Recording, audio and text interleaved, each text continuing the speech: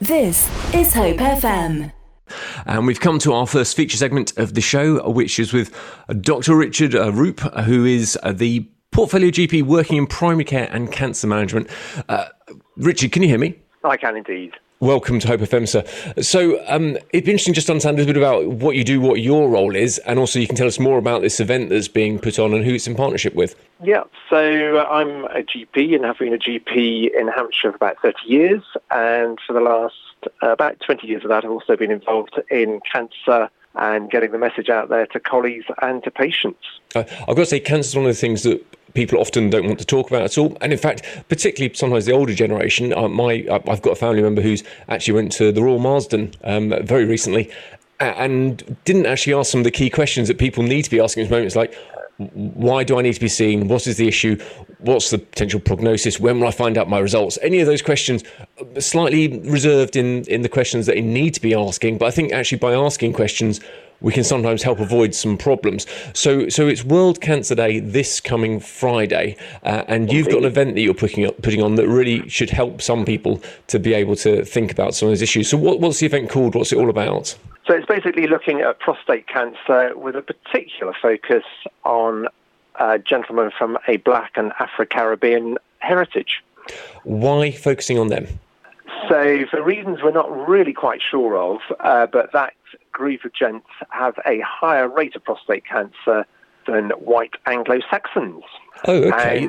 That's not good news. What sort of people might? I suppose what I want to ask is, what's the risk? What percentage of people need to worry about this? So I mean, really quite eye-opening statistics that 1 in 4 gentlemen of Afro-Caribbean heritage will develop prostate cancer at some stage in their life. 1 in 4. That is absolutely shocking, if I'm honest. I had no idea that figure would be so high. Yeah. What about just for the average person in the UK who's from a white Anglo-Saxon background? What do they need to worry about? So for white Anglo-Saxon background, you're looking at between a 1 in 6 and 1 in 8. So even for them, it's still pretty high. Okay, so really every gentleman should be at least thinking about this at some point. What age group do we need to start being concerned, and who really should be coming this Friday to the online event?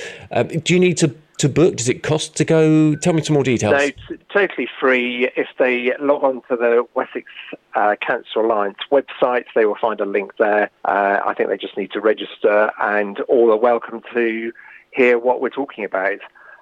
Really important that there's a culture and an atmosphere that we're happy to talk about such things, because obviously cancer's a bit of a no-go area for a lot of us. And when we talk about prostate cancer, which is in the nether regions, it probably adds another layer of hesitancy to start talking about it, but we all need to be talking about it. So is it only men that can come to this event to hear about things, or could concerned family members come along as well? No, family members are good as well. We know that a lot of guys eventually do go and see their GP because they've been given the nudge by a family member. And without being too stereotyping, the ladies are generally more health aware than perhaps the gents are. And sometimes if they can do the nudging, the gents will come and see us at an appropriate time. Yeah, I have experienced that actually myself, where my wife eventually said, you've got to go to the doctor. It turns out she was right. I should have gone to the doctor earlier, but these things happen. So the wives are wise sometimes. So, okay. And for people who might be not really sure about what they should be looking out for in the first place, I guess you'll cover that at the event. But maybe for people who are listening right now on the radio, what would be the key symptoms that people need to be making sure they get to the doctor straight away if they've got? So the sort of proper medical terminology is what we call lower urinary tract symptoms, which I shall just briefly unpack. Basically, to understand that the prostate sits immediately beneath the bladder, and the pee pipe goes straight through the middle of it.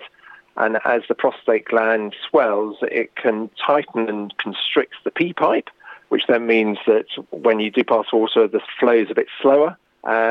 You can also have some problems in the bedroom department. So if any of those are happening, and then perhaps the most obvious one that as we get more senior, if you're having to get up at night to have a wee sort of 2 or 3 times, and that's beginning to become troublesome, then it's very definitely worth contacting your GP team for a further advice. Okay, thank you very much for presenting those symptoms so sensitively, seeing as it's definitely tea time for some people. But that's helpful tips that people can look out for those symptoms. And I think I should reiterate again, because we did have Bournemouth Hospital on the show not that long ago, and they were saying if you've got issues, make sure you do go and see a GP, do get care, because people have been avoiding it because of COVID, which is very sensible. But the trouble is, the thing we're talking about today with regards to cancer, if you've got a niggle and you think it could be, you need to be seeing someone sooner, and it's a priority. And do it now. General practices open, ready and waiting. So if you've got any concerns or you're concerned about a male loved one, give them the nudge and get them to contact the GP team, and we'll take it from there. Now, could you just tell us the link again that people can go to if they want to? Do you know the actual web address, or is it just search on Google for what would they find if they want to sign up? So if they Google the Wessex Cancer Alliance, they'll find the link there. Or there's also a website called Wessex Voices, and the link is there, and they can sign up, and then we will. You'll discover a whole lot more on Friday. Okay, so Wessex Cancer Alliance. If they search that up, I think we'll also put that on our social media here on Hope FM, so people can get that. If people don't have, say, a computer, can they dial into it on a phone line? Is that possible? I'm not sure that it has that facility. I think it is very much a webcast. Fair enough. But if they are looking for material, they can certainly contact the Wessex Cancer Alliance. So if they've got a family member who can equip them with an address, we can then provide them with further information. Okay, so you can get some offline stuff if needed. So that's great. Yeah, so the event, though, let's talk about prostate cancer. That's this coming Friday, the 4th of February, for World Cancer Day, and it's 1 till 2 p.m, isn't it? So 1 till 2 p.m, 1300 to 1400, absolutely. And it will be great if as many can join us as possible. Well, thank you very much indeed, Dr. Richard Roop, for coming today to tell us what's happening and how people can get involved to keep safe. I think that's something that every bloke listening to this has probably gone, ooh, I better be aware of those symptoms and take appropriate action. But particularly if you fall into one of those communities which are more at risk, all the more reason to make sure you get to that event. So thank you for your time today, Richard. God bless you. Cheers. Thanks so much. And Richard has chosen a track for us. The track he's got for us now, it's Supertramp, and it's called The Logical Song. This is Hope FM.